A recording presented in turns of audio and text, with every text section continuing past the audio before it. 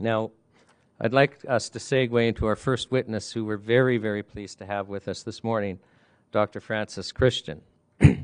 Dr. Christian, thank you for joining us this morning. Thank you very much. Dr. Christian, I'd like to ask you, first of all, if you would state your full name for the record and spell your first and last name for the record. Yes, my first name is Francis, Francis, and my surname is Christian, Christian. Now, Dr. Christian, you have been a surgeon for over 30 years? I have. 25 years, actually. Okay, and I'm sorry. And you actually were a professor of surgery at the University of Saskatchewan. Yes, I was clinical professor of surgery in the University of Saskatchewan. That's right. And although you were a professor of surgery, so you're teaching other doctors how to become surgeons, you continued to be a surgeon yourself at the same time. Correct. If I may, I can just tell you very briefly what I was doing in the University of Saskatchewan. Yes. So my roles there were could be thought of in three parts.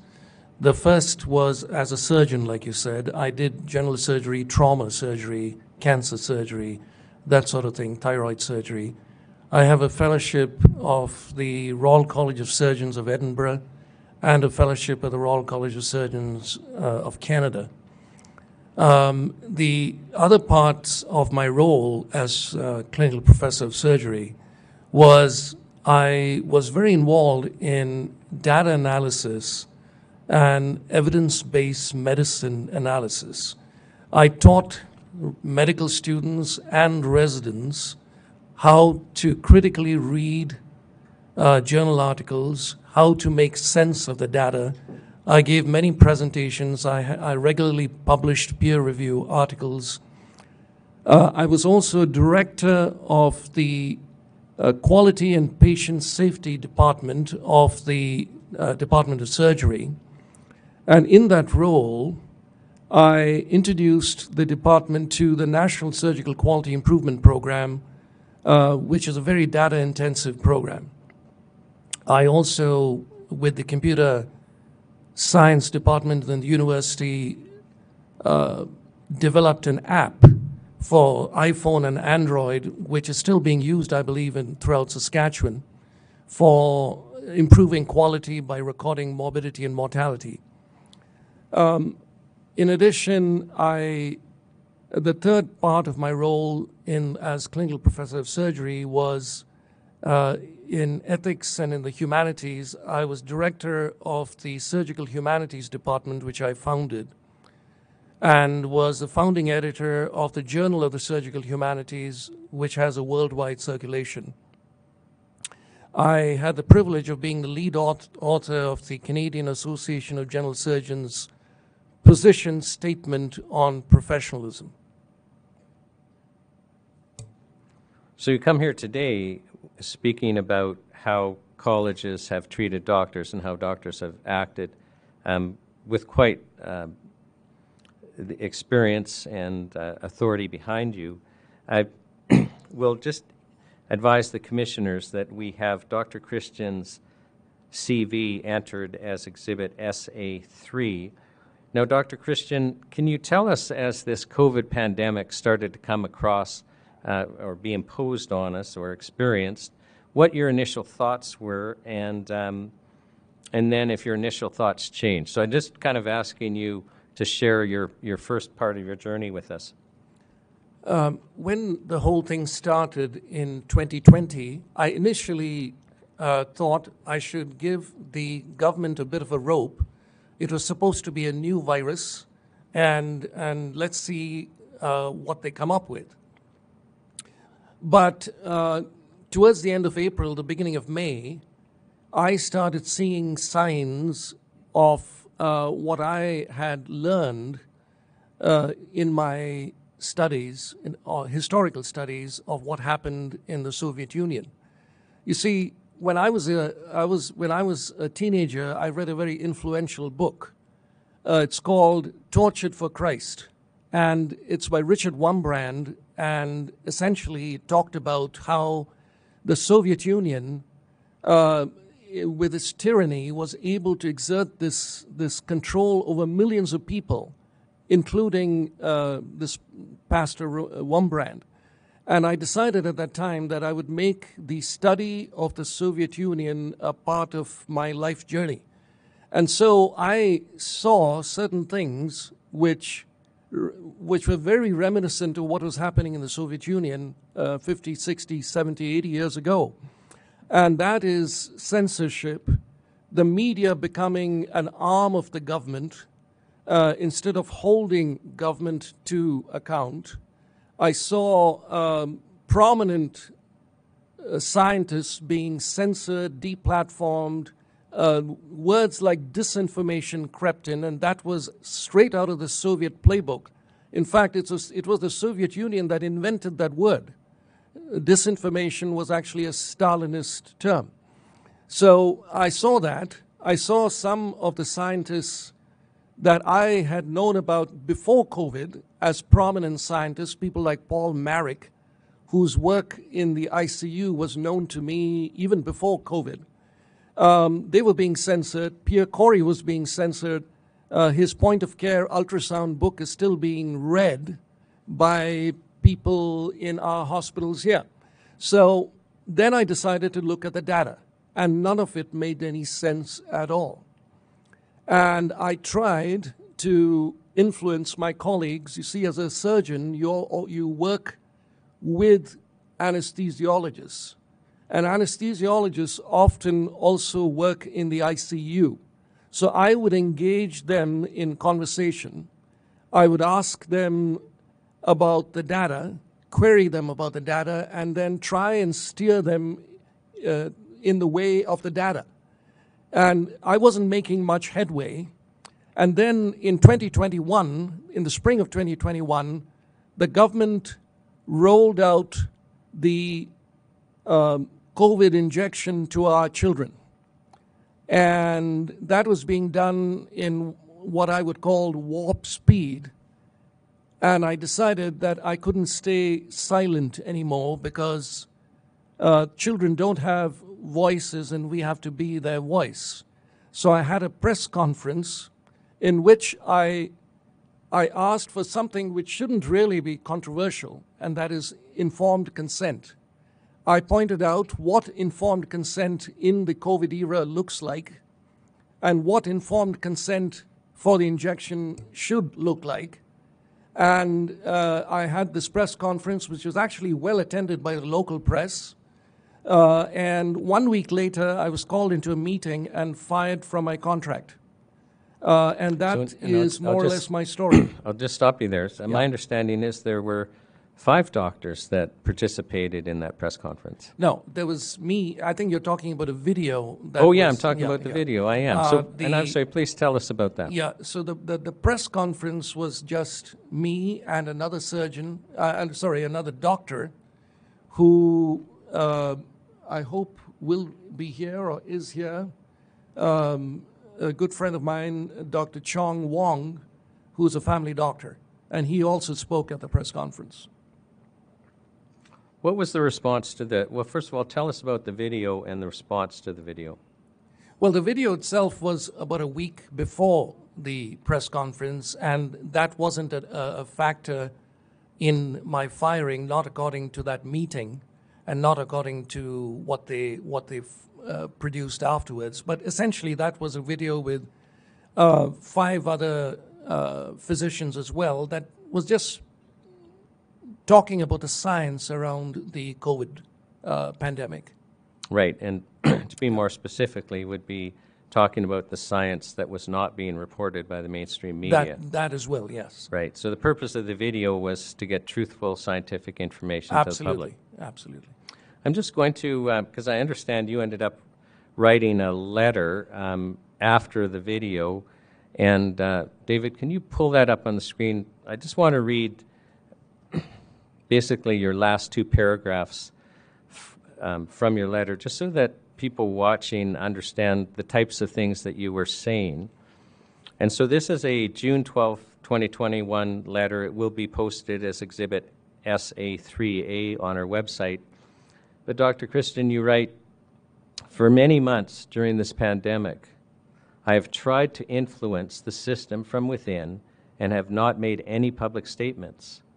My decision to make the video that has generated so much interest is a direct result of the vaccine being rolled out at warp speed to our kids.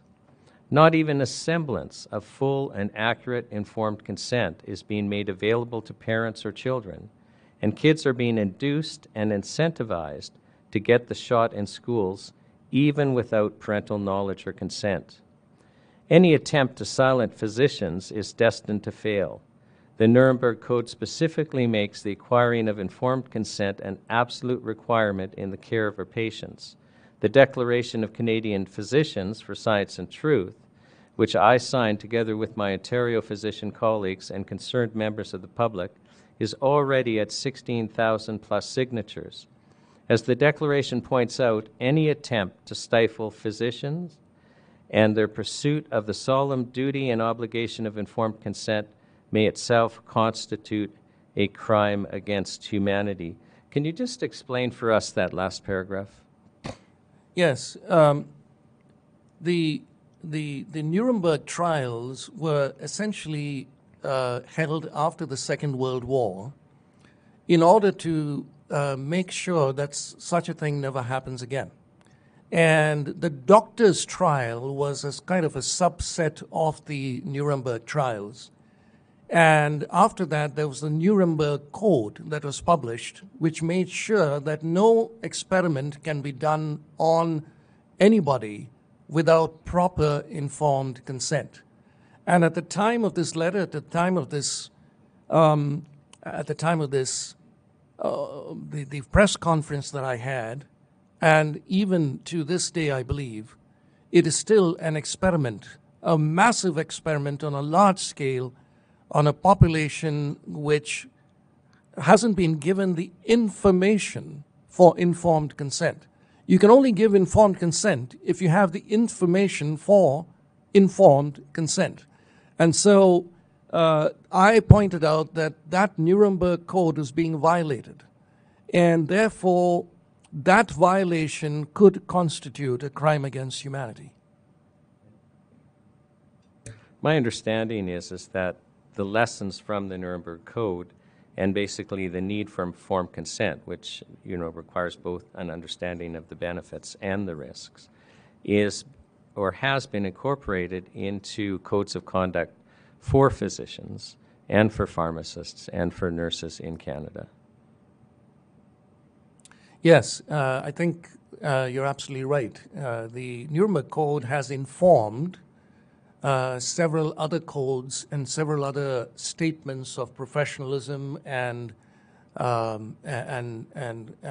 ethical behavior for physicians, nurses, pharmacists, and so on. Yes. Now, you were telling us earlier that, then after the press conference that you were basically fired. Can you share with us a little more about that? So are you meaning you actually were fired as a surgeon? Were you fired from all of your responsibilities? I was fired from my contract, and because I was fired from my contract, I essentially lost my directorships as well. I really don't know how they thought that firing me from the director of the surgical humanities was going to serve the public. Because the reason I founded that department is so that the medical students, residents, surgeons, nurses can be brought into contact, can engage with the humanities, with art and literature, poetry, drama, and so on. Because my contention was you can't really be a good surgeon or a good doctor of the human being without knowing the human story. So firing me from that position, I have absolutely no idea how that served the pandemic's purpose, the pandemic management purpose. No. But I have to say that that particular meeting was very much. People have asked me, were you shocked, surprised? And I wasn't, because I had studied the Soviet Union, I was very disturbed. And there were many, tribunals that were set up in the Soviet Union for the show trials, where people were, and in my presentation, I'm going to talk a little bit about that too. So I was not shocked, but I was very disturbed. Yes, and actually, I'll invite you to go into your presentation. You've prepared some themes that you wanted to share with us, and I'd invite you to do that now. I'll go into my presentation straight away, and I think I would prefer just to go through the presentation, and then I could answer questions from the commissioners after that, and from you, Mr. Buckley.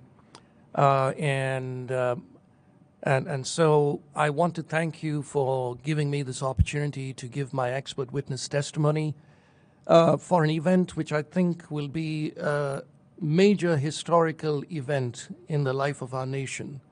Because when this time is written about and spoken about, there will be a record.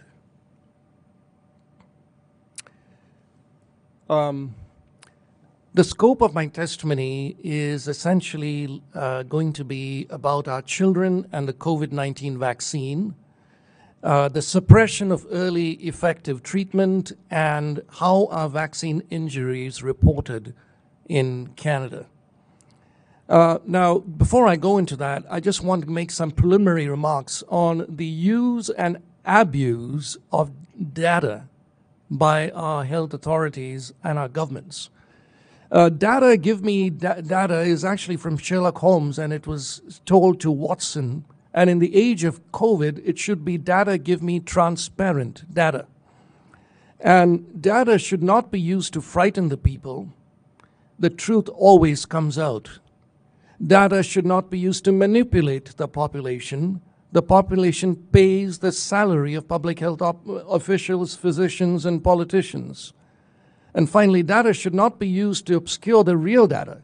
There will be a price to pay, and there's one more point. Data should be transparent and consistent and verifiable. And so very quickly, I'm going to go through some of the manipulation and obscuring of data that took place. This is Alberta data, diagnosis of COVID after the first dose. And for 3 weeks, at least after the first dose in Saskatchewan, this group of people would be called unvaccinated. And if you look at that graph, the peak of cases is at 10 days after the first dose. In Saskatchewan and most provinces, they would be unvaccinated. Again, what about hospitalizations after the first dose? I'll just stop you so that people understand. When you say unvaccinated, you mean for the public statistics. Yes. So when they're reporting on TV, we had 20 million, COVID cases this week, run and hide and get vaccinated. Yes.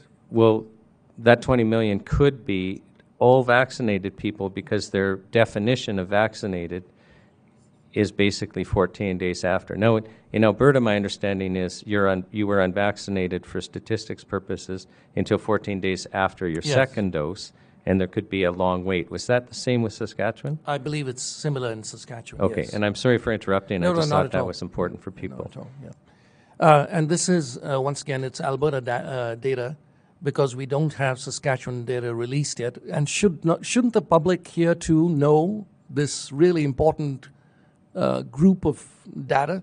I think so. So here again, hospitalizations after the first dose, it peaks at 5 to 15 days after the first dose.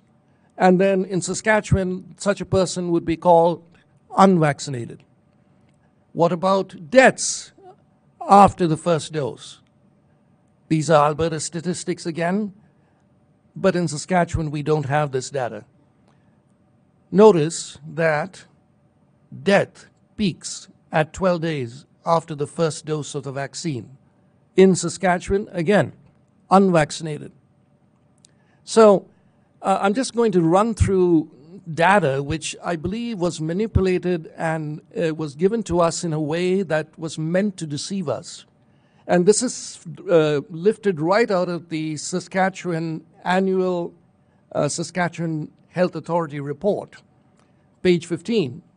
And this talks about, this tells us about COVID-19 and ICU beds. And if you look at that circle there, it looks at ICU bed discharges and visits before the pandemic. And then if you look at ICU bed discharges and visits during the pandemic, it is actually less, significantly less. So you remember they were trying to scare us by saying, you know, our ICUs are being overcrowded and you have to get vaccinated, otherwise our ICUs will be overwhelmed. Now, there may be some other explanation for it, but on the face of it, the numbers do not lie. The ICU utilization before the pandemic was actually more than during the pandemic. Now, what about throughout Canada? Many members of the public do not understand the ICU bed is not a physical bed.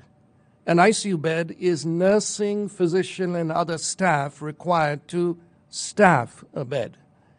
And during the pandemic, was the real ICU bed shortage a shortage of staff with burnout, sick leave, and so on?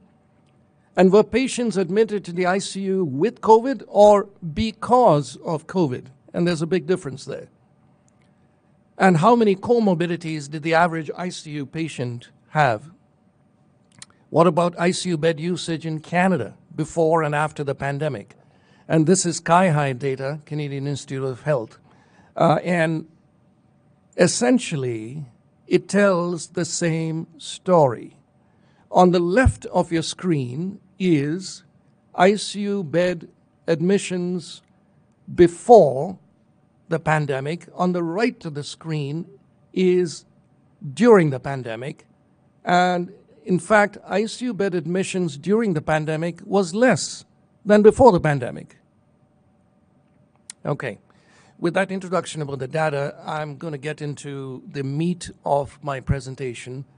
And the first subject I'm going to speak about is our children and the COVID-19 injection or vaccine. I want to remind the public that Pfizer has a criminal history. This is, in fact, from Pfizer, from the Department of Justice United States website, and it talks about how the Justice Department announced the largest healthcare fraud settlement in its history. Fraud settlement, $2.3 billion for fraudulent marketing. Exhibit 2. Pfizer to pay $325 million in Neurontin settlement, defrauded insurers and other healthcare benefit providers by marketing Neurontin in a fraudulent way. Pfizer admits bribery in 8 countries. For 3 years, Pfizer Italy employees provided free cell phones, photocopiers, printers, televisions to doctors, arranged for vacations such as weekend in Gallipoli, weekend with companion, and weekend in Rome, and even made direct cash payments under the guise of lecture fees and honoraria in return for promises by doctors to recommend or prescribe Pfizer products. And it happened in Italy, Bulgaria, China, Croatia, Czech Republic, Russia, Serbia, Kazakhstan, and I'm sure in many other countries too.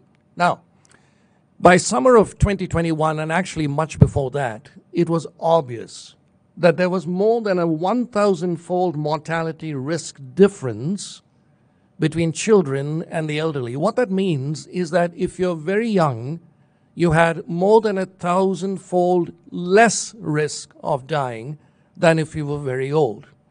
And there was this study from England that showed, quote, SARS-CoV-2 is very rarely fatal in even among with underlying morbidities among children. In Germany, with 80 million people, this November 2021 study showed there was not a single COVID death in children.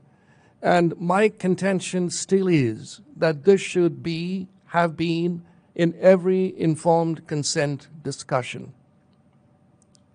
So what is the risk of COVID for children? In fact, there's a statistically zero risk of dying of COVID, less than the annual flu. There's 10 times less risk of dying of COVID for a healthy child than of a car accident. Now, teachers kept saying, oh, we are scared that they will infect us. In fact, there were studies in multiple countries, including this one from Scotland, that showed that teachers are safer than the general public. And so healthy children did not need the mRNA injection, which has never been used clinically in humans before. So, for a zero risk of dying children's disease, what are the risks of the mRNA injection? You see, myocarditis is only one of the many vaccine harms that the data is showing. There's also paralysis, transverse myelitis, Bell's palsy, strokes, pulmonary embolism, and a whole lot of other adverse events. And on the left, you see this very, very sad and tragic case of Maddie DeGaray, who had paralysis, a child who had paralysis waist down and being tube fed after Pfizer mRNA injection. And this girl is actually in Pfizer's own data, but Pfizer's refusing to acknowledge it. Now, the captured media says that these adverse events are rare or very rare. What is rare?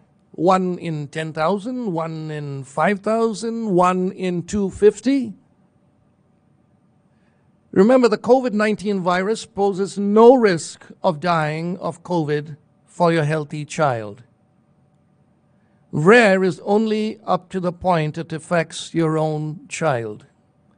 And I defy any decent human being to watch that video in that link I've put up there and not cry with this father, Ernest Ramirez, who lost his 16-year-old son from myocarditis from the vaccine.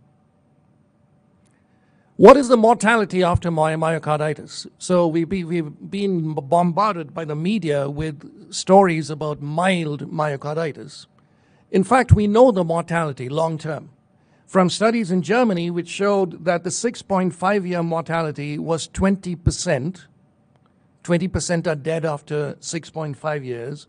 The Korean study showed that 25.5% with myocarditis are dead in 10 years. There's no such thing as mild myocarditis. How many myocarditis present to hospital? In various studies, there's 1 in 2,500, 1 in 6,000, and in the Thailand study where they actually looked for myocarditis, it was 1 in 250. But many myocarditis cases will not present to hospital, but will still have damaged heart muscle. So what is the observed mortality of myocarditis? We know. It's 20% at 6.5 years and 25.5% at 10 years. What don't we know about the other medium and long-term effects of the mRNA injection? So, what should informed consent for children look like? The risk of your child dying of COVID is almost zero. The vaccine has a new gene technology that has never been used clinically before.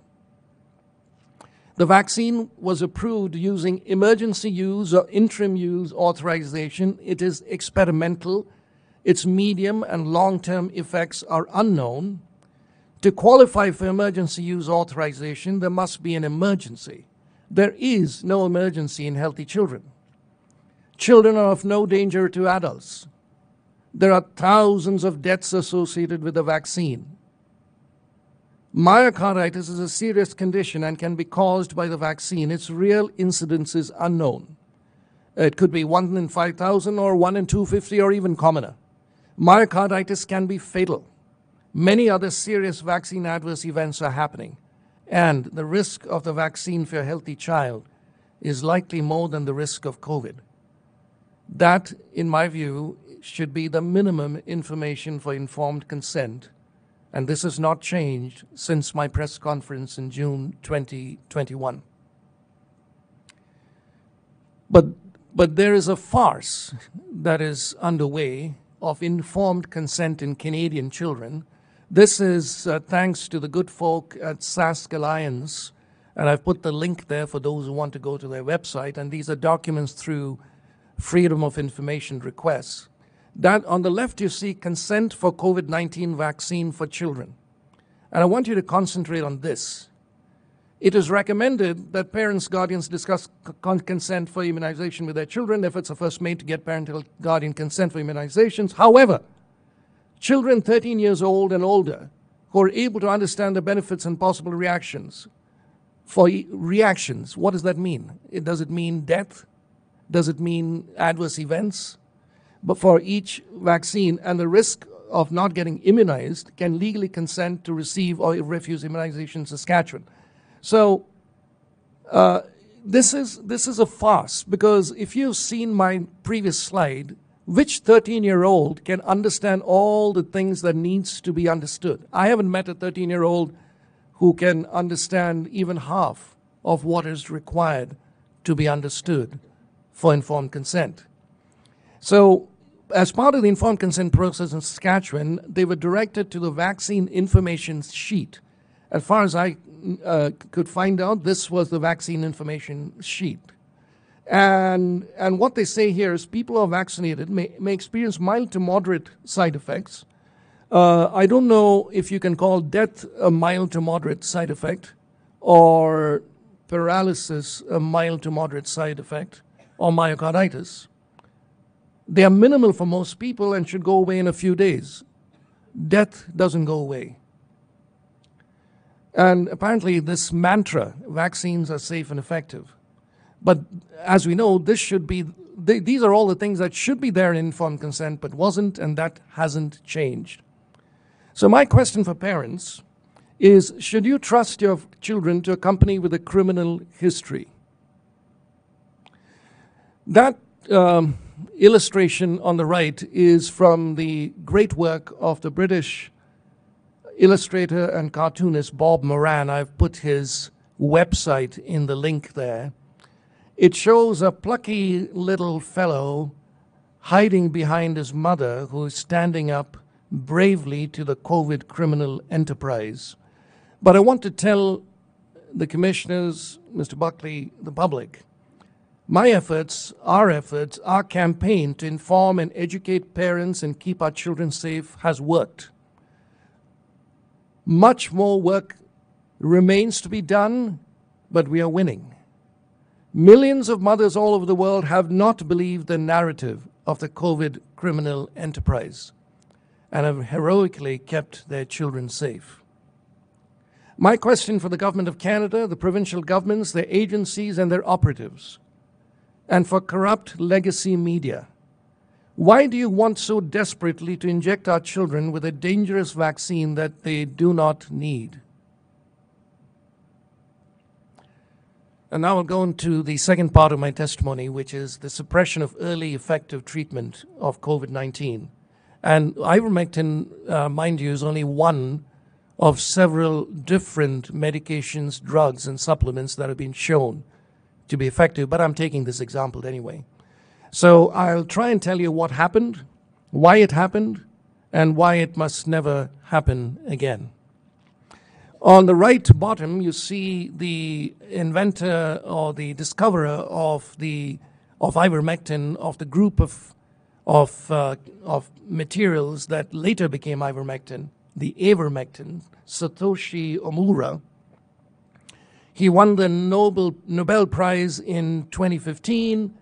It was commercialized as ivermectin in 1981, and since 1987 it has been used in billions of patients around the world to combat parasitic diseases, and 100 million doses of ivermectin are administered every year.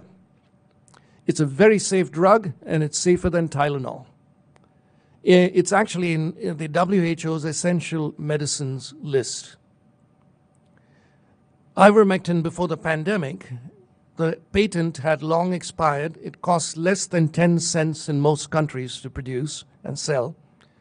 And even at that time, it was being approved for uses that were off-label. Now, off-label means that the physician, using his or her own judgment and the sacrosanct patient-doctor relationship is able to prescribe a drug for off-label use. And a study showed that 20% of all prescriptions in the US are off-label, 50% of all pediatric prescriptions in Europe are off-label. The antiviral effect of ivermectin had already been shown for a range of viruses, including the dengue virus, the HIV virus, the encephalitis virus, and a range of RNA viruses. If you look at these studies, this one shows that ivermectin is a specific inhibitor of the replication of HIV and dengue virus. 2012 May, it shows again in 2012 that ivermectin is an inhibitor of viral activity, new prospects for an old drug, and this is actually a very good article, which is titled "Ivermectin, Enigmatic and Multifaceted Wonder Drug, Continues to Surprise and Exceed Expectations," again, before the pandemic. During the pandemic, the antiviral activity of ivermectin was actually noted against the COVID-19 virus in April 2020. And what about ivermectin in clinical trials? Many of you will know this website. It's from the FLCCC website, and it shows that ivermectin for COVID-19 has massive beneficial effects in COVID-19 for prophylaxis, for early and late treatment, 82%, 62%, 42%, and so on. So, during the pandemic, we had no effective approved treatment for at-home outpatient treatment. Ivermectin is one of the safest drugs known to mankind. It had already shown antiviral activity, including against the COVID-19 virus. It was showing remarkable efficacy to save lives in real-world clinical trials. Even if some studies did not show benefit, it was a safe drug to use. It was the logical drug to use for early effective treatment. But what actually happened is that the pharmaceutical companies started a campaign against ivermectin. The media came down on ivermectin like a ton of bricks. They were writing articles that were supposed to be done by fact checkers, but in fact the fact checkers were not doctors at all. They were mostly young people with basic undergrad degrees. And Matt Taibbi of the Twitter Files fame actually wrote an article on this. Why has ivermectin become a dirty word? What happened in Canada with ivermectin? Doctors were suspended for using ivermectin. Ivermectin became scarce, probably because imports were stopped. Pharmacists refused to dispense ivermectin, even with a doctor's prescription. And pharmacists reported doctors and are reporting doctors for prescribing ivermectin. And the captured Canadian media campaigns vigorously against ivermectin. And doctor, can I just stop you there? Has it ever happened before where pharmacists were refusing to fulfill prescriptions written by medical doctors and reporting medical doctors to their colleges? Never. The pharmacists will sometimes call me or call a doctor and say, I want some clarification. And is this what you had in mind? And that's the extent of the query that the pharmacist does to the physician. Okay, so this was an extreme change in behavior. Okay. Absolutely. Thank you. And, meanwhile, the FDA put out this completely ridiculous, cartoonish thing. You are not a horse, you're not a cow. Seriously, you all stop it. As if they didn't know that it was being used all over the world in human beings. And meanwhile, the Hollywood Reporter is slamming Joe Rogan. Joe Rogan says he tested positive for COVID-19, takes unproven horse dewormer. And there was only one contrary article in the Wall Street Journal. Why is the FDA attacking a safe, effective drug?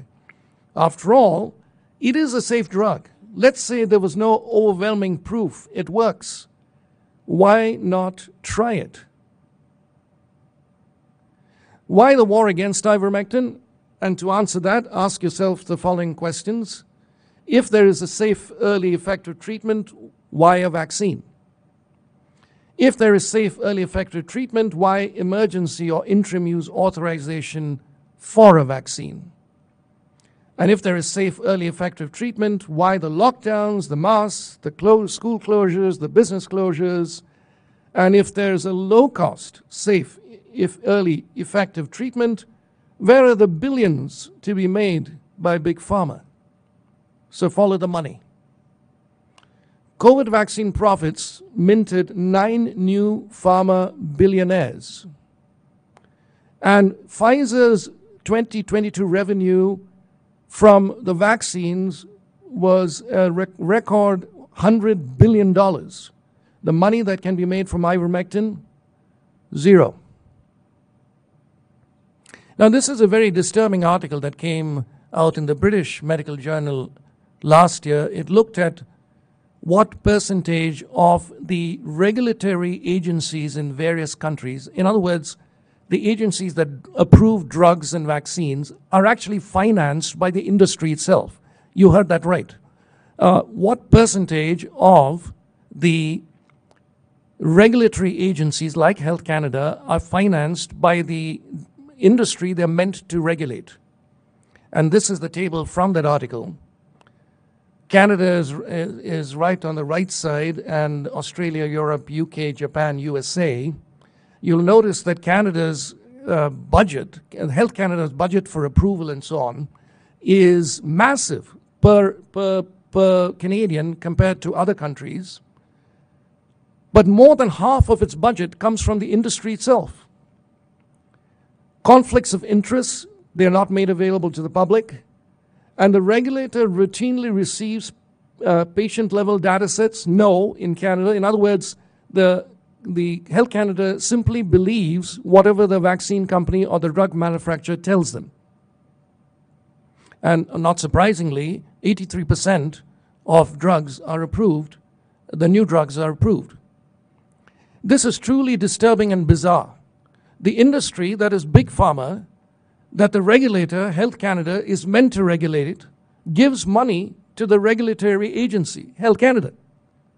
And Shakespeare would say, not a rose, but a bribe by any other name smells just as sweet to Big Pharma. And if you want to know the Canadian implications of this, you can go to that article, which I have in my slide. Follow the money. On the right, you see this very ethical, very intelligent woman who was a physician, who's a physician and former editor-in-chief of the New England Journal of Medicine, one of the premier journals in medicine. When she retired in 2000, she wrote a book, The Truth About the Drug Companies, How They Deceive Us and What to Do About It. And I quote from the book, "Now primarily a marketing machine to sell drugs of dubious benefit, Big Pharma uses its wealth and power to co-opt every institution that might stand in its way, including the US Congress, the FDA, academic medical centers, and the medical profession itself." And also from the book, quote, "It is simply no longer possible to believe much of the clinical research that is published or to rely on the judgment of trusted physicians or authoritative medical guidelines. I take no pleasure in this conclusion, which I have reached slowly and reluctantly over my 2 decades as an editor of the New England Journal of Medicine, Marcia Angel." Now, it turns out that the present editor of the New England Journal of Medicine is also in the advisory body of the FDA approving the vaccines. And finally, the last part of my presentation is the COVID vaccine injured Canadian. I want to start with the COVID vaccine injured American. They have a simple web-based form, and I quote from the VAERS website. VAERS accepts reports from anyone. Patients, parents, caregivers, and health providers are encouraged to report adverse events after vaccination. Now, this, remember, is a simple web-based form. Now, what about the COVID vaccine injured Canadian? Unlike an American, a Canadian citizen cannot directly report a vaccine injury to Health Canada or even to the provincial public health agency. Don't take my word for it. This is from Health Canada itself. And it says, should you experience an adverse event, please talk to your doctor. Okay, so step one is find a doctor. Not always easy for a Canadian. Step two, get the doctor to believe you. Again, in the COVID era, we know that most doctors don't believe patients. And you have to get the doctor to accept your injuries related to the vaccine and agree to file a report. Okay, let's say you find such an ethical, compassionate doctor, believes you, accepts the vaccine injury, wants to file a report. He's confronted with a complex 9-page PDF form which he has to download from Public Health Agency of Canada.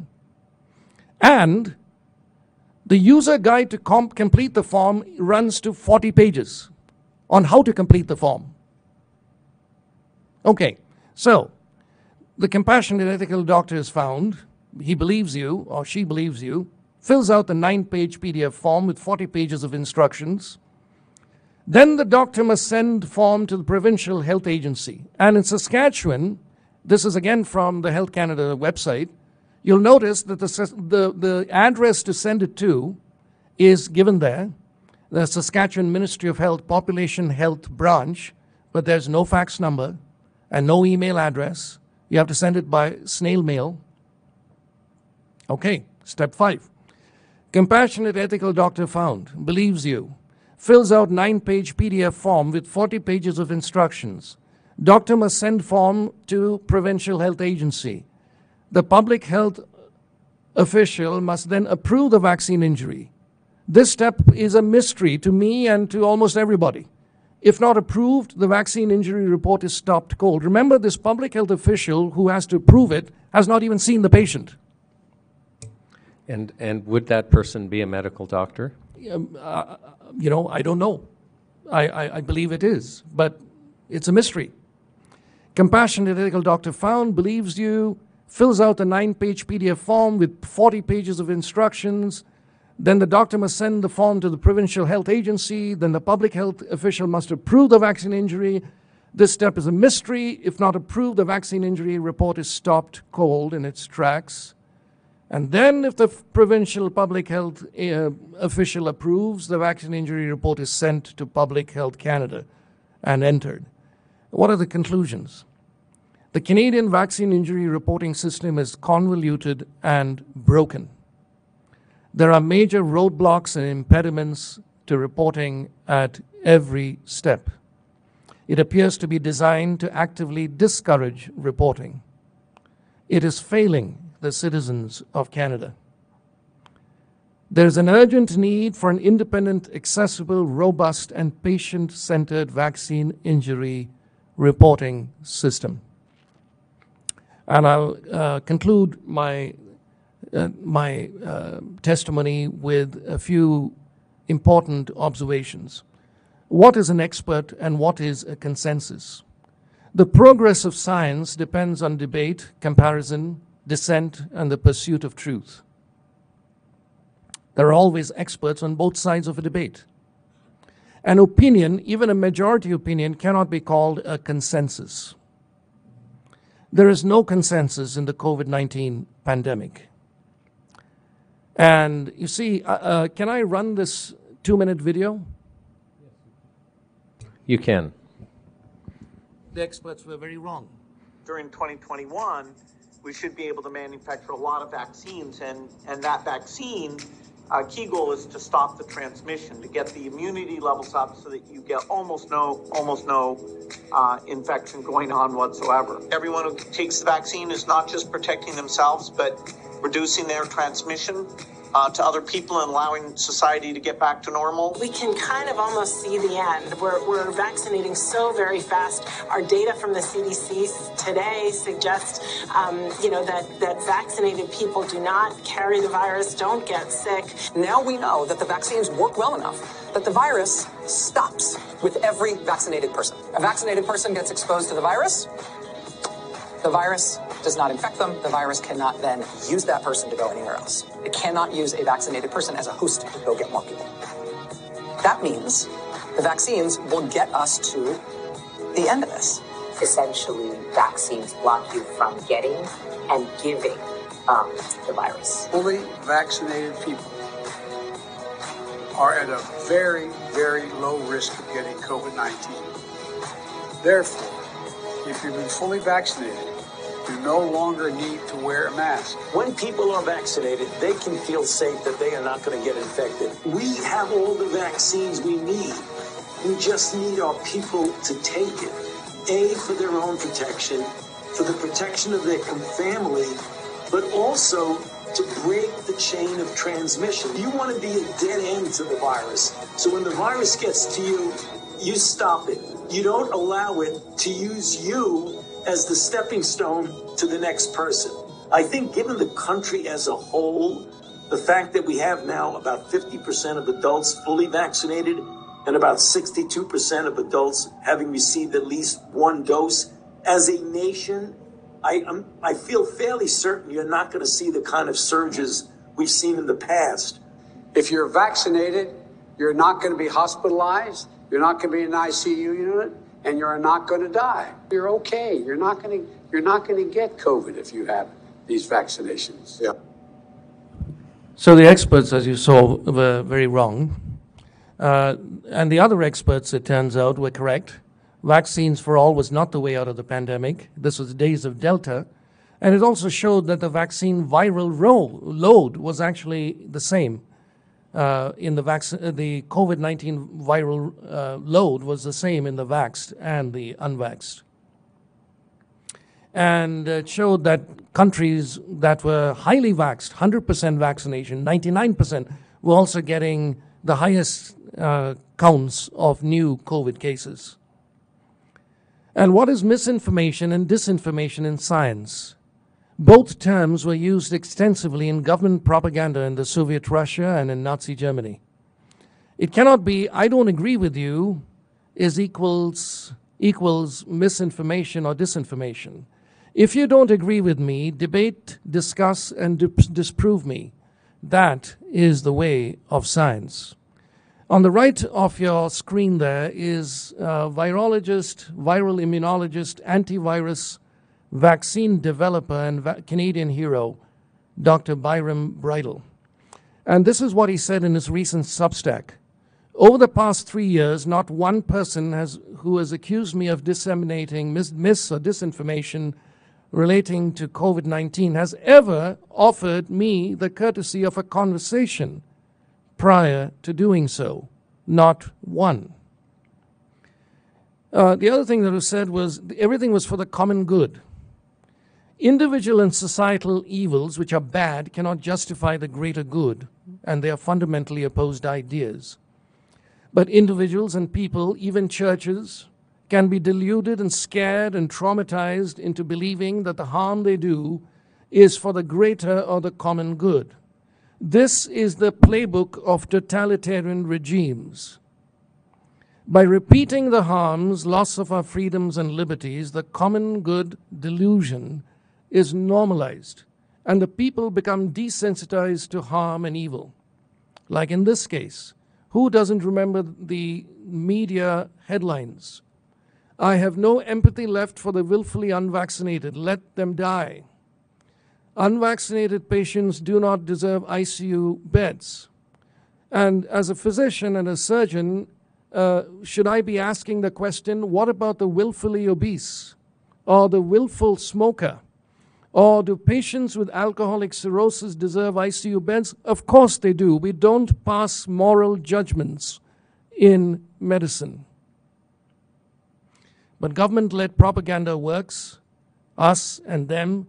I put this up because the guy on the left was supposed to be supporting the common good by saying that one of the fittest people ever to walk the planet, Novak Djokovic, is a threat to health services.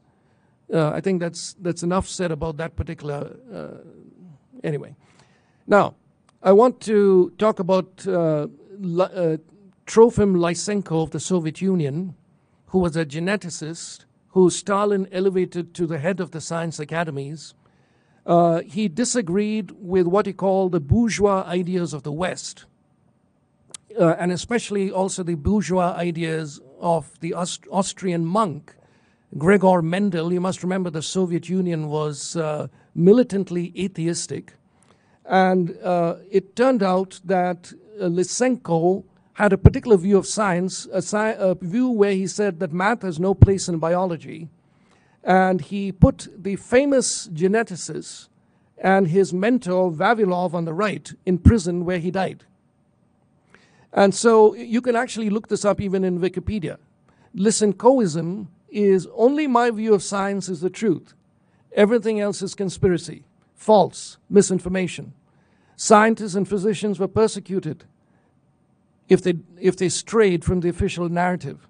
And in time, this came to include all of science except nuclear physics and space. More than 3,000 scientists were deported to the Gulag, imprisoned, or executed. Now, in the COVID era, the academy, the university, has played lip service to academic freedom but has implemented academic tyranny. The official COVID narrative, which I call COVIDism, which has become like a religion, and deeply flawed people like Fauci are the religion's high priests. And Doctor, I'm just going to ask how much time you have left, just because we also want to allow for some commissioner questions. I think it'll be only another 2 or 3 minutes. Okay. This religion has prayers, chants, and slogans like vaccines are safe and effective. When faced with the evidence to the contrary, they follow it up by persecution, and the free exchange of scientific ideas has been abandoned. With the licensing bodies, they've become the thought police of COVID Lysenkoism. The COVID narrative is the religion, COVIDism. The religion of COVIDism then threatens to excommunicate you, i.e. take your license, unless you recant. And the data and evidence do not count at all. And the persecution is pursued with religious fervor, ostensibly for the common good. Now, this is my last slide, and I want to end this testimony by asking Trudeau, Wuhan, and Fauci, and Pfizer 3 questions.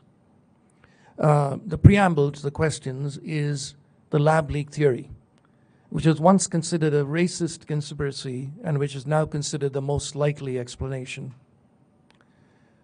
Question 1. What really happened in Winnipeg, Canada's taxpayer-funded Level 4 infectious diseases lab? You will recall that just before the COVID pandemic, 2 Chinese army scientists, what were they doing in our Level 4 infectious diseases lab? Anyway, they were marched out by the RCMP and deported. We don't know what they were doing. Why is Trudeau hiding the truth from Canadians and going to extraordinary lengths to do so? Was gain of function research being done in Winnipeg and then exported to Wuhan?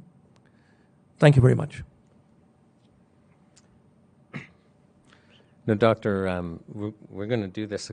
I'm going to open you up to commissioner questions, but because we have a virtual witness scheduled in about 5 minutes, I'm going to ask if there are further questions, if we could adjourn you and have you come back after the next virtual witness. Absolutely. Okay, so the PDF of this should be in your record if you want it. So, anybody will be able to download it and go to the links. Thank you. Thank you. So I'll ask the commissioners if they have any questions. Oh. And Doctor, if you can still sit down, there may be some commissioner questions.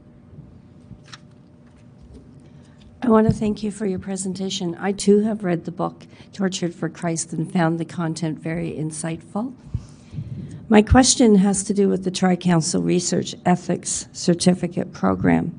It addresses research ethics and informed consent requirements for minors under the age of 18 and for those persons who are unable to make informed decisions for themselves. And as you suggest in your letters, students were being induced and incentivized to get the shot in schools even without parental knowledge or consent.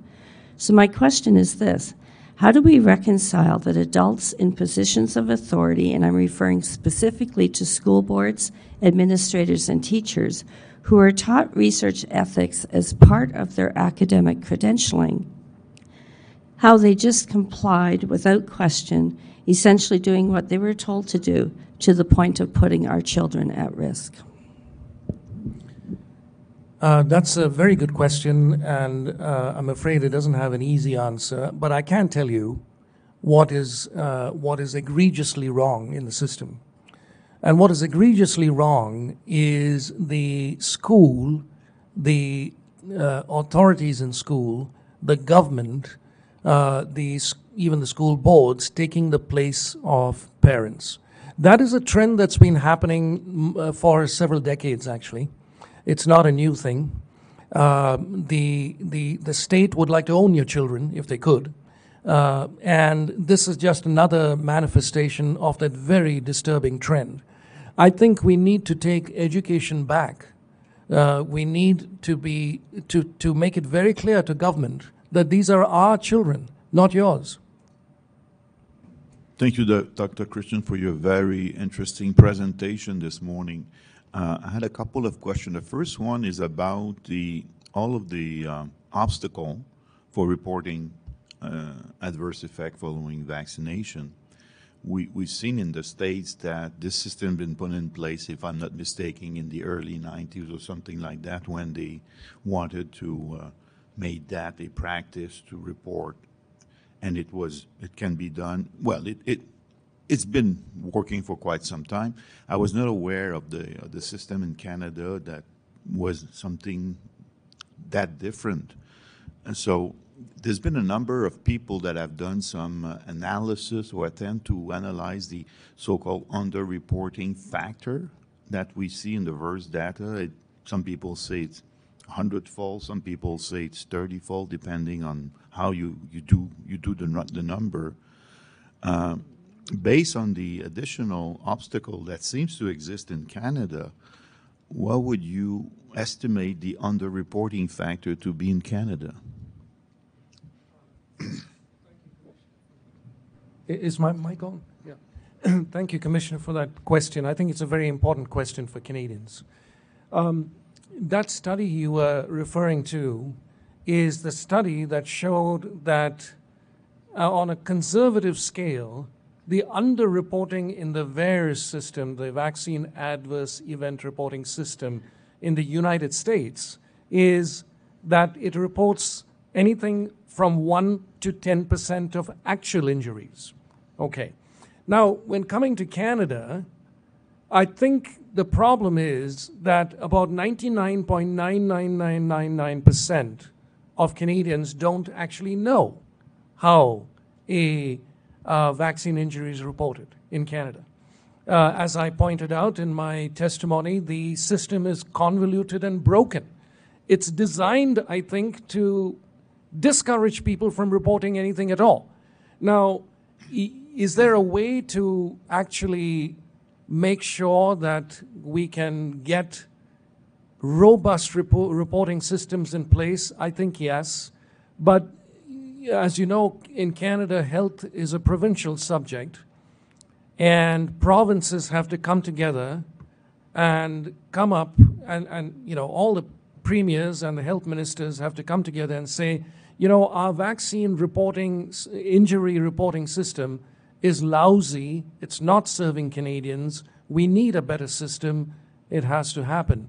If the open VAERS system, where any U.S. citizen can actually go to the website, fill in a simple web-based form, and report a vaccine injury, if that itself is showing about 90% underreporting, I would think that our underreporting is of the order of, 99%?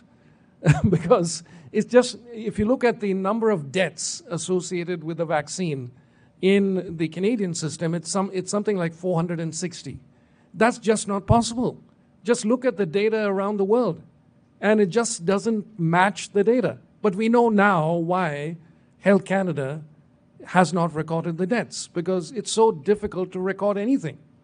I pointed out in my testimony how difficult it is, and that hasn't changed. My other question has to do with the so-called, I would say, balance of benefit and risk. And it seems to me that during the COVID crisis, with respect to any potential early treatment, the benefit to risk ratio has been tilted towards risk, not benefit. And for the vaccine, it's been tilted the other way around. So are we facing a clear case of double standard here? Very much so, Commissioner. The fact is, the ivermectin example that I ran through in my testimony is just one of several medications, some that are over the counter, that have been shown to have had remarkable efficacy in COVID-19. I'll give you an example. A meta-analysis where we put all the studies together and we use statistical methods to actually arrive at a valid statistical conclusion of vitamin D showed that if your vitamin D levels were normal, you had something like 70 to 80% less risk of landing up in the ICU. And that's been repeated in studies all over the world. So all the Canadian government had to do, if they really had our health at heart, was to send vitamin D by mail to every household. And they could have made a huge difference in the pandemic. We know that Canadians, especially in winter, have vitamin D levels that are suboptimal or deficient in up to 70% of the population. So there are several drugs and combination of drugs that have been shown in study after study to be useful, which have not been actually taken up. So to come back to your question, the risk-benefit scales have been tilted so much in favor of benefit, and they have been ignored. But I pointed out that that's because there's no money to be made in hydroxychloroquine, ivermectin, vitamin D, and some of these other medications. But there are billions and billions and billions of dollars to be made with the vaccine. So can greed explain all this? I think it can. Corporations have no morals. I looked at the history of that banana company, I think it's called Chiquitica Bananas, in South America. In order to increase their corporate profits, they have engineered coups, massacred tens of thousands of people, all just to generate billions of dollars. So billions of dollars were at stake. And all these other medications, vitamin D, hydroxychloroquine, ivermectin, would have made them nothing at all. Thank you very much.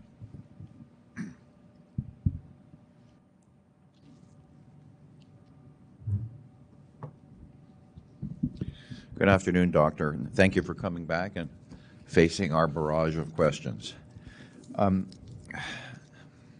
I believe that when you first introduced yourself, you had said that you were involved with ethics in medicine.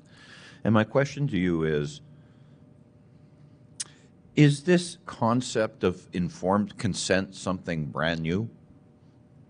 No, Commissioner, it's not brand new. It's as old as medicine itself. Okay. And who is responsible to obtain informed consent from a patient? The health practitioner who is administering the intervention or treatment, in this case the vaccine, is responsible for getting informed consent. Do you believe it's acceptable for a health practitioner to follow blindly the orders of the health department? In other words, I was only following orders. Is that an excuse for not following this age-old concept of consent? That has never been an excuse. It wasn't an excuse that was accepted at Nuremberg. Just following orders has never been an excuse. And in medicine, we have to put the patient first, not an order, but the patient in front of you. First do no harm starts with the patient in front of you, or the person in front of you to whom you're going to administer this intervention, the vaccine. And so that is an overriding ethic, overriding principle of medical ethics that should override everything else, putting the patient first. I think you talked about a doctor-patient relationship or a doctor-patient privilege relationship. Based on what you had testified, did we as a society, did the medical profession allow a third party to get in between them and their patient?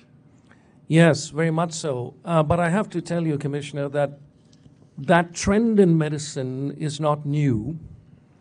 The individual judgment of the doctor vis-a-vis his or her patient was always paramount in medicine for hundreds of years.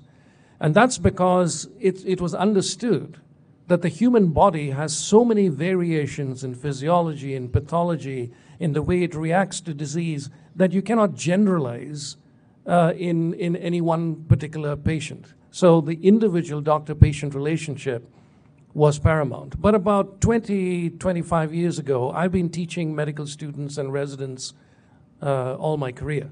But about 25 years ago, there came into medicine the so-called guidelines culture. So, in other words, guidelines would be put forward, which are essentially algorithmic guidelines, which work perhaps in a computer, but cannot work in a human being with so many variables. So the algorithmic guideline culture came into medicine and medical teaching about 25 years ago. So the guideline, in essence, was going in between the physician and the patient. And who actually made those guidelines? It was by, almost all of them are by industry-funded physicians. So, if you didn't know the guidelines, you would fail your exam, of course, as a medical student or resident. But the guidelines became like a god. And so that came between, common sense, ethical medical care. And, this guideline became a god. And I think that explains a lot of things in the COVID debacle as well. So, unlike society in general, which was embracing diversity, are you telling me the medical profession was embracing uniformity, artificial uniformity? Yes. Can I ask you another question? Is there a surplus of surgeons with 25 years of experience in Saskatchewan? I don't think so, and I would say not in most parts of Canada either. Perhaps this isn't a fair question to ask you, but do you think your removal as a experienced surgeon with 25 years of experience in Saskatchewan hurt the medical community or patient care? Most definitely, Commissioner. Are you aware that we had doctors testify to this commission that they were not only, that the CAFIS system was not only difficult to report to, but that they had been punished, and one doctor who had reported 10 cases, of which 8 the health officer declined, and he was let go from his position for reporting too many reports to the CAFIS system? I know the doctor who you refer to, and I think it's unconscionable what happened to him. I think some of the mistakes or the egregious violation of medical ethics that have been committed, and I'm not saying this lightly, but some of them must go into the area of criminal liability. If in fact colleges have forbidden doctors from giving medical exemptions, and then somebody with a genuine reason for a medical exemption gets the vaccine and dies or gets a serious injury, there has to be liability for that. It's not enough to say that this was just a mistake or they were doing this in error. I mean, even a common sense analysis of some of the egregious violations of medical ethics should show the public that, in fact, the liability exists for harm to the public from the vaccine. Were you, we also had previous experts, medical experts, testify to us that a number of the reported vaccine adverse effects were very similar to the way the COVID-19 affected a body as well, so that it was impossible or very, very difficult to distinguish between the two. Do you know? Have you heard that, or have you got any opinion on that? Yes and no, because there are some vaccine-specific side effects which we know does not occur with the natural infection. And we know, for example, that Mr. Kirsch pointed out the fact that myocarditis after the infection is actually very uncommon, but after the vaccine is exceedingly common. So we know of a big Israeli study that looked at hundreds of thousands of patients and showed that in the unvaccinated, the myocarditis rate was in fact no different from previous years. In other words, there was a steady baseline. But in the vaccinated, we know that myocarditis, and especially in young people, myocarditis is a specific vaccine-related risk. Now, there are some other things like Bell's palsy that Justin Bieber got, and so on, and we know that that it was probably the vaccine, but we also know that the vaccine seems to be doing harm in different organ systems. So I'm not saying this is designed to cause harm. I think that our question was asked of Steve Kirsch. But if somebody were designing something to cause harm and kill people, this was a genius tool, because it's so difficult to actually say that, you know, this is completely the vaccine's fault, unless you do an autopsy. And that's why I think Mr. Kirsch was saying very little is being done in terms of autopsy. But it affects so many different body systems that it is actually sometimes very difficult to pin down that this is the vaccine. We heard previous testimony that the process from start to finish, and to my mind, finish is putting it in somebody's arm, had serious problems which may account for some of the variability of the reports. For instance, there were reports of concerns with regard to the technology itself. There were concerns with regard to the manufacturing quality control of the vaccines. And thirdly, there was concerns voiced with regard to the actual implementation, or putting needles in arms where they were not aspirating. So my question is it possible that a lot of the variation of these reported effects are as variable as they are because there's so many variable issues with regard to manufacturing, actual injection, and the technology itself? Yes, I think that's very possible. Dr. Peter McCullough pointed out the fact that the storage of these vaccine batches needs a particular cold chain where it has to be maintained at anything from -30 to -10. And if it's not, the lipid nanoparticle, the mRNA and so on, can deteriorate. And therefore, a large proportion of those who are being vaxxed are actually getting duds. And therefore, they are all right. Yeah. But 15% or so are actually being injected with the real thing and are getting problems. You know, one of the witnesses talked about ivermectin, and they talked about the number of clinical studies that were done, peer-reviewed studies, independent studies that were done, and despite that, it was still discouraged, shall we say, by the government.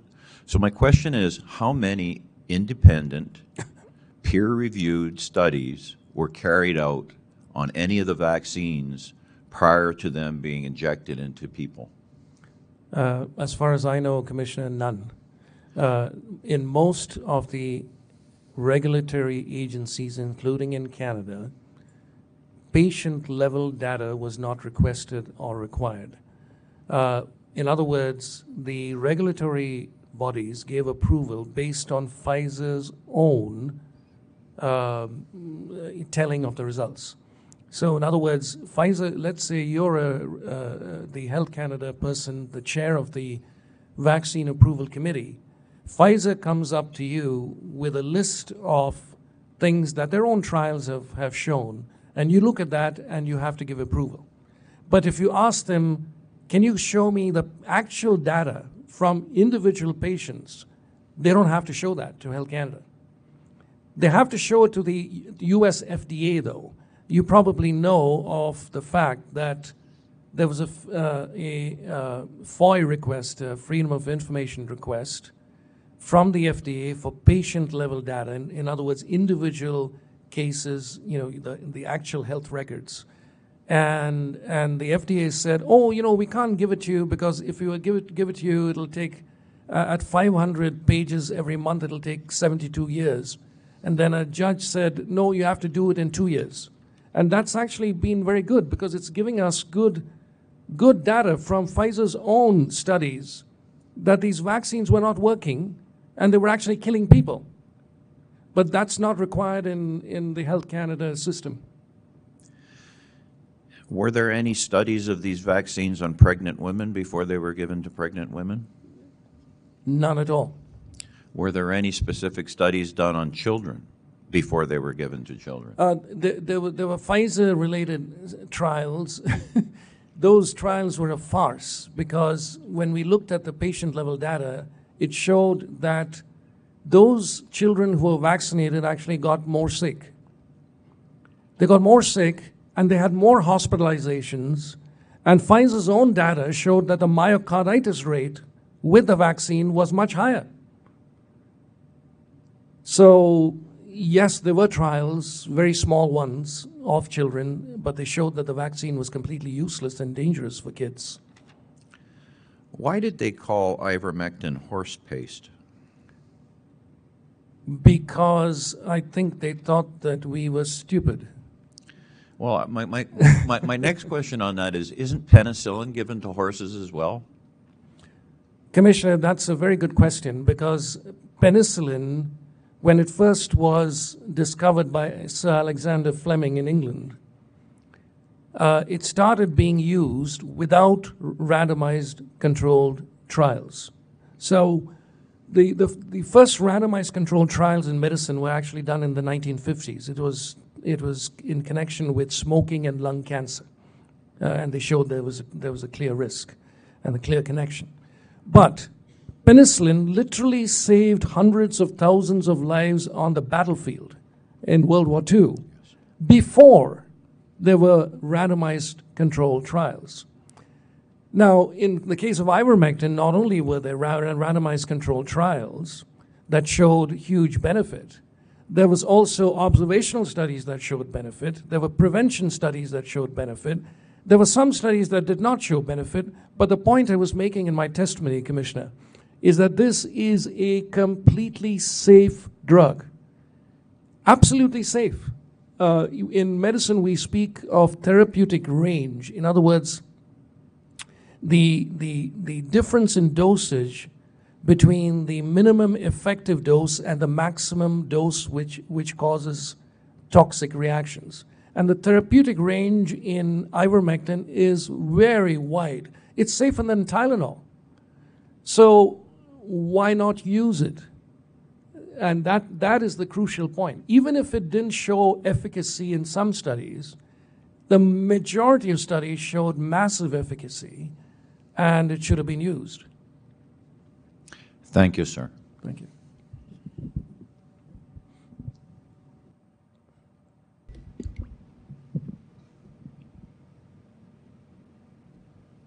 Thank you so much for your testimony today. I was hoping you could help me understand a little bit more about the adverse event reporting system. You talked about the different layers you have to get through, finding a doctor, having the doctor navigate a 9-page report, and then having it approved by a public health official before it gets submitted to the system. And I'm just wondering, are doctors in Canada required to report adverse events from vaccines? There is an ethical and moral requirement to do so, but as far as I know, I don't believe that there is a legal requirement to do so. So in the steps that you just mentioned, I think you just omitted one step, and that is the doctor has to believe you and has actually to accept that this is vaccine related. A lot of patients, a lot of our Canadian public are stumbling at that step. Even if they find a doctor, the doctor is telling them, oh, this is a coincidence in 9 out of 10 cases. That actually was going to be one of my next questions, was whether doctors are trained to recognize the potential adverse effects of vaccines. The answer is no. The fact is, and this may surprise the Canadian public and people listening to this, I don't think physicians have been trained to recognize vaccine injuries for any vaccine. So this ignoring of vaccine-related injuries, as I think Steve Kirsch pointed that out, is not a new thing in COVID. It was there for I used to consider myself a pro-vaccine physician. But after this debacle, I started questioning everything. And the evidence for many childhood vaccines is not what they were telling us. And the fact is, with childhood vaccines, with COVID, I feel confident that, in medical school, that training is not given. There is no vaccine injury segment where we teach medical students, residents, how to recognize vaccine injuries. And to answer your question, no, I don't think physicians are trained to recognize vaccine injuries. And so you mentioned that once you have a doctor who does believe that there is a vaccine injury, they have to navigate this 9-page form that I think you said comes with a 40-page user guide. Absolutely. Is knowing how to complete that form part of training that doctors have? Commissioner, as far as I know, that form was completely new to most Canadian physicians. That form has to be found on Public Health Canada's website and downloaded. And then there's the 40-page instructions on how to fill that form. How many physicians have the time to do that? And then after filling that form, as I pointed out, they have to send it to the provincial public health agency. In Saskatchewan, there's no fax number, not even an email address. You have to send it by ordinary mail.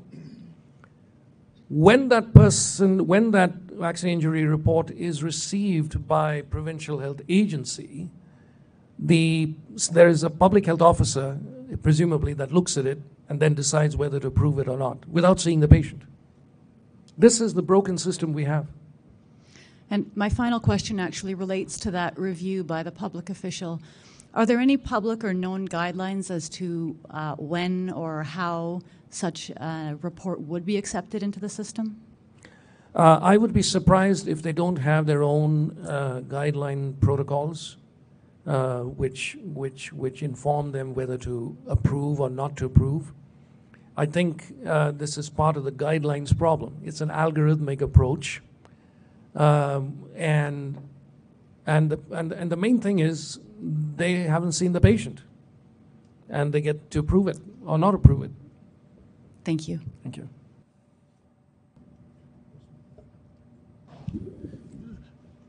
To come back to my double standard idea, it seems to me that we've heard from other people, previous hearing that if they didn't want to, healthcare worker didn't want to get vaccinated, they were sent into some sort of special training session that would educate them about vaccine hesitancy and so on.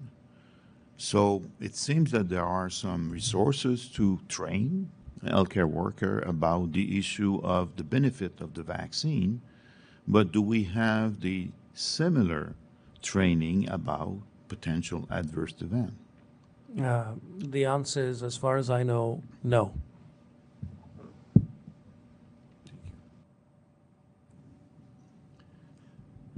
Sorry. When I was listening to you answering questions, I thought of something else. I was a professional engineer for over 40 years, 43 years, I believe. And new products were coming out for us all the time.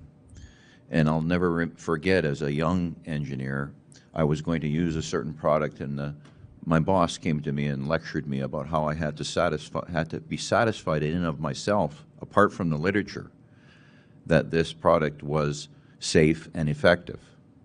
And so my question to you is, what responsibility do individual health practitioners, not just doctors, but nurses or pharmacists who are administering these shots, what personal responsibility or professional responsibility did they have to confirm whether or not the shiny brochures that they received from the suppliers actually were true and that this thing was safe and effective? That's a very good question, Commissioner. Let me answer it in two parts. Doctors are trained to look at data, to look at studies, and to look at the statistics to see whether they make sense. The training, though, I mean, I had actually a lot of experience in data analysis because I was the director of quality and patient safety, and the National Surgical Quality Improvement Program that I introduced was very data intensive.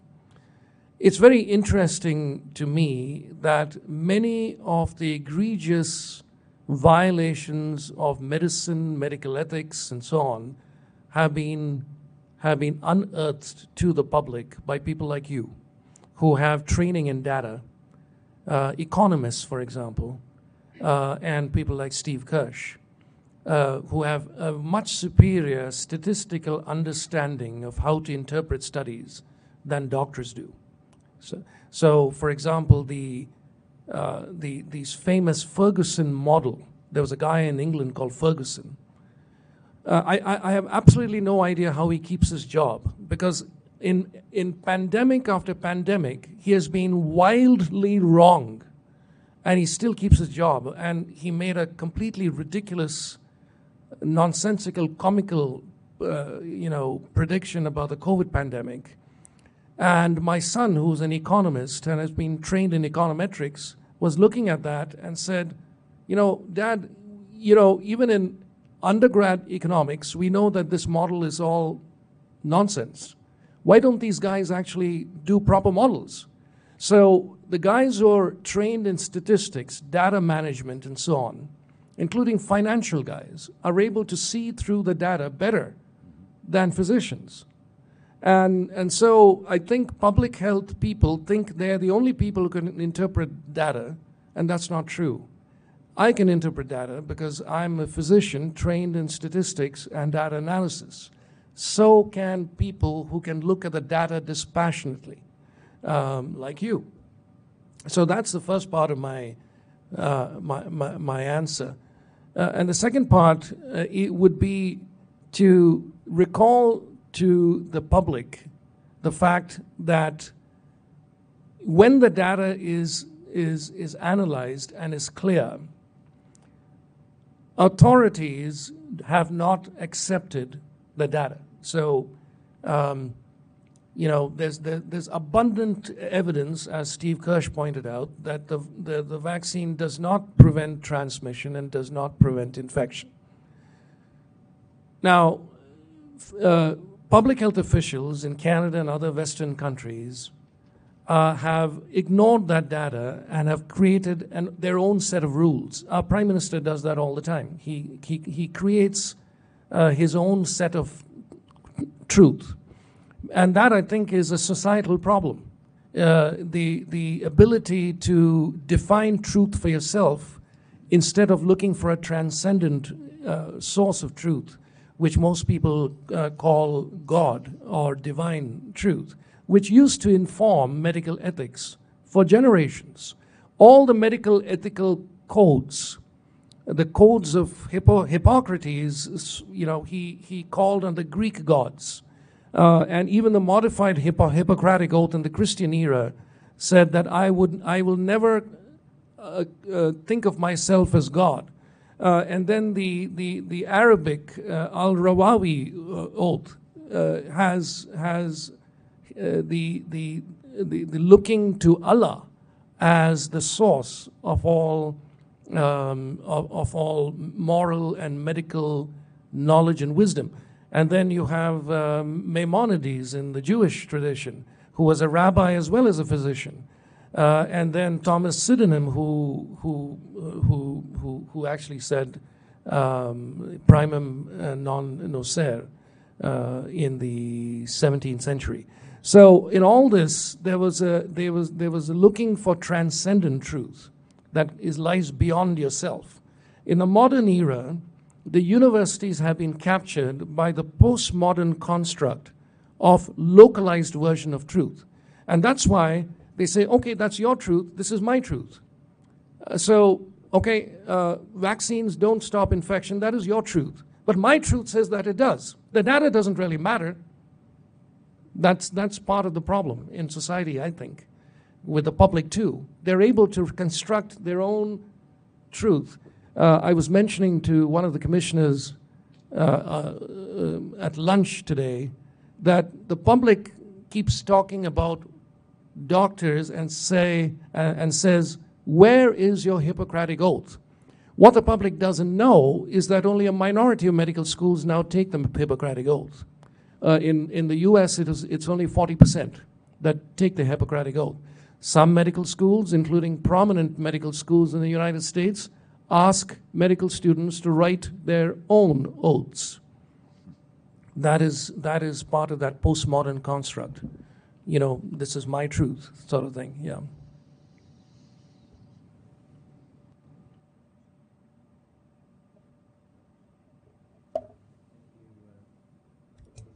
Thank you, Dr. Christian. On Thank you, behalf sir. of the National Citizens Inquiry, I'd like to sincerely thank you for attending today and sharing with us.